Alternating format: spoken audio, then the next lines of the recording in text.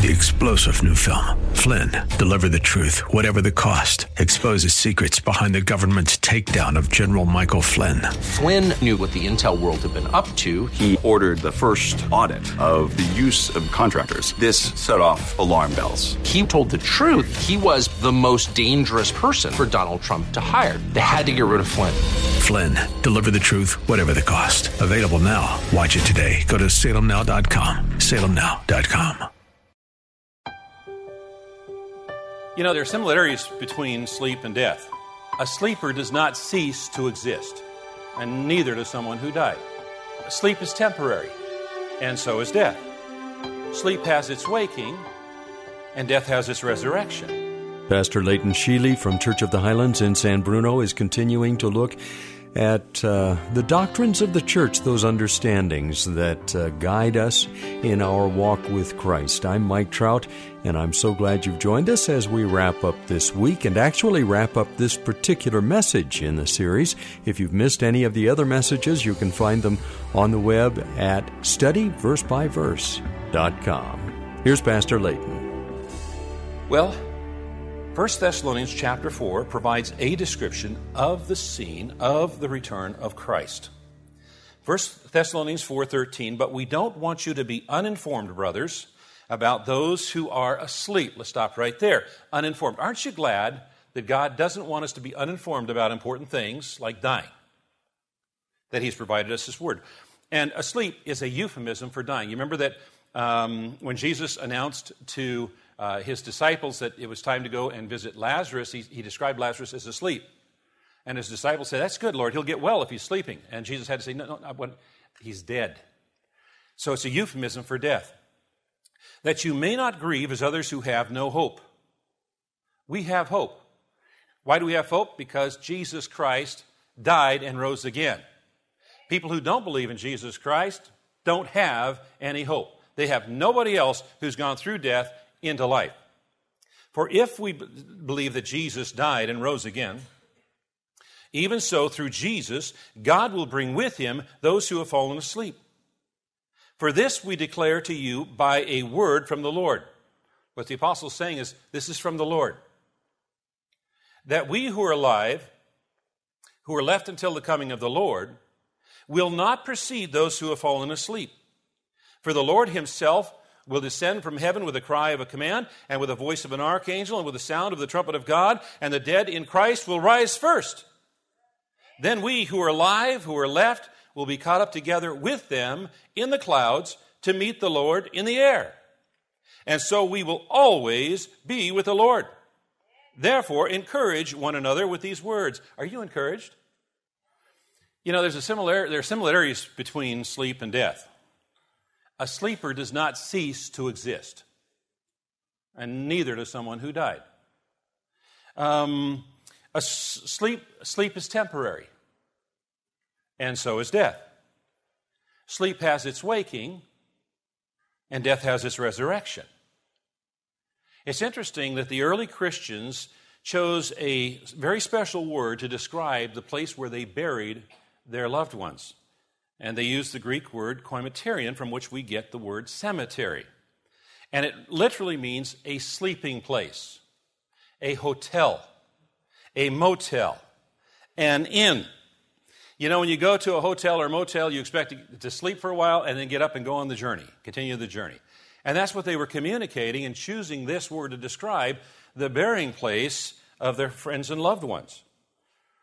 The body of the believer has been put into a motel until the resurrection. And then one day Jesus Christ is going to return and that body's going to be raised up, caught up. It's going to be caught up from the Greek harpazo, meaning to grasp hastily, snatch up, lift, transport, or rapture, from which we get the doctrine of the rapture. And it's going to be a very orderly procedure. The dead in Christ are going to rise first. Maybe the first of the dead will rise first. Maybe it'll be Stephen, the first martyr, followed by the apostles. And then those Christians of the early centuries, like the ones that were killed by Nero.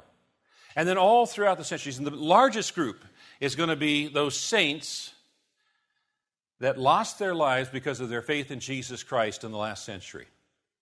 Because in the last century, more people were killed because of their faith in Jesus Christ than in all of the previous centuries put together. And finally, if we are alive, we're going to join the parade. And it's going to be a great reunion. I'm going to see my dad again. I'm going to see my grandpa again. It's going to be a reunion that's going to go on forever because we will be with the Lord forever, eternally. The Apostles' Creed says that when Jesus returns, he's going to judge the living and the dead. It's going to be a cause for celebration for those of us who are believers, and it's going to be a cause for consternation for those who are under God's judgment. You see, the last phrase of the Apostles' Creed is that we believe in life everlasting. And that life everlasting is going to be spent in one of two places. It's either going to be spent in that place that Jesus is preparing for us, where there's no more tears, there's no more crying, there's no more pain, there's no more disease, there's no more death. This wondrous place, or it's going to be the other place, where all of that stuff and who knows what else is part of the description. It is so very, very important that we have our name written in the book of life. Because Revelation 20:15 says, if anyone's name was not found written in the book of life, he was thrown into the lake of fire. Horrible, horrible place. Revelation 21:27 says, nothing unclean will ever enter it, meaning heaven, nor anyone who does what is detestable or false, but only those who are written in the Lamb's book of life. You want to make sure your name is in the Lamb's book of life. We have these warnings that Revelation 21:8 says, as for the cowardly, the faithless, the detestable, as for murderers, the sexually immoral, sorcerers, idolaters, and all liars, their portion will be in the lake that burns with fire and sulfur, which is the second death. A horrible, horrible place. And because we believe in life everlasting, because that's what the Bible teaches, we believe that people are going to end up in one of those two places. And it is our goal, by God's grace given to us through Jesus Christ, our Savior and Lord, that we're going to go to heaven, and we're going to take as many people as we can with us. We believe that Jesus Christ can come at any time. And that's why he said, watch and pray. That's why he said, be ready. Because he can come at any time. That's why our church family is so intense about reaching out to our community and developing relations through which we can share the gospel of Jesus Christ, like the car show, like Scrooge, and like so many other ways. Because we believe that Jesus Christ could come at any time. Do you believe that Jesus Christ can come at any time? Okay, well, let me ask you a little diagnostic question. Can I do that? Because I want you to think about this. Okay, what if, hypothetically speaking,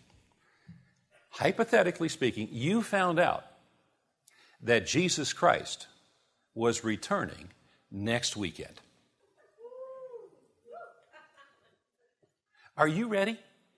Or do you have a list of things that you need to fix? That might be good homework this week, to make sure that when you think you're ready, you really are ready. You know, with suffering that's to come, opposition to the gospel, revival amongst the Jewish people, spreading the gospel throughout the world, there are less than 3,000 people groups that have not been touched with the gospel. Spectacular signs in the heavens. We might have a tendency to become dismayed of what we see taking place and the violence in the world around us. But Jesus said, when these things begin to take place, look up, raise your heads, because your redemption draweth nigh, draweth near. Now, there might be some among us today that are not really sure if they're ready. Maybe they have drifted, and they know they need to get back on path, get back on track with God in Christ. Or there might be some among us that have never invited Jesus to be their Savior and Lord. And so I want to invite everyone now, if you would, just for a moment, to bow your heads and close your eyes, because I'd like to give an opportunity for making a decision today, right now. Because there might be someone among us, there has been in the other services, where the Holy Spirit has been, I use the word talking with you or speaking with you, but it may not be an audible voice. It might just be a stirring inside. And you know you need to get right with God. And so with the heads bowed and the eyes closed, I want to give an opportunity for you to make a decision today. To raise your hand. And by raising your hand, you're saying, Jesus, please save me. Make your salvation real to me and make your salvation real inside of me. Save me, Lord, I pray. Is there anyone among us in our congregation now that would like to raise your hand? Make this the day of the decision. Amen. Amen. Anyone else? All right, you can put your hands down. And I'd like to invite you who raised your hands and all believers to pray this prayer with me. I'll say a phrase and then you pray after me. Dear Jesus, thank you for making me and loving me, even when I've ignored you and gone my own way. I need you in my life, and I'm sorry for my sins. I ask you to forgive me. Thank you for dying on the cross for me. Please help me to understand it more. As much as I know how, I want to follow you from now on. Please come into my life and make me a new person inside.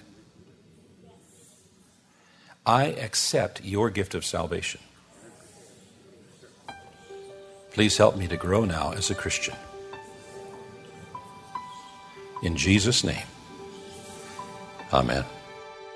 Amen. You're listening to Study Verse by Verse with Pastor Leighton Sheely. I'm Mike Trout, and this is an outreach of Church of the Highlands in San Bruno. I'd like to bounce off of that comment that Pastor Leighton just made. Help me to grow now as a Christian, as a believer. And at Church of the Highlands, there is something called the Highlands Institute. This is an opportunity for you to join in a class setting a number of other believers who would like to have a deeper, much deeper understanding of certain topics. These classes meet for multiple weeks and sometimes 1 or 2 hours at a time, and there is outside study in addition to that. So it's a regular class setting, and if you'd like more information, just go to the website highlands.us, select the church option on the main page, and then the Highlands Institute at the top of the next page. Have a great weekend. Check out the service times for this weekend as well at Church of the Highlands, and perhaps consider joining us. And if you can, join us on Monday when we'll be back at this same time to study verse by verse. 3-star General Michael J. Flynn, head of the Pentagon Intelligence Agency, knew all the government's dirty secrets. He was one of the most respected generals in the military. Flynn knew what the intel world had been up to. He understood its funding. He ordered the first audit of the use of contractors. This set off alarm bells.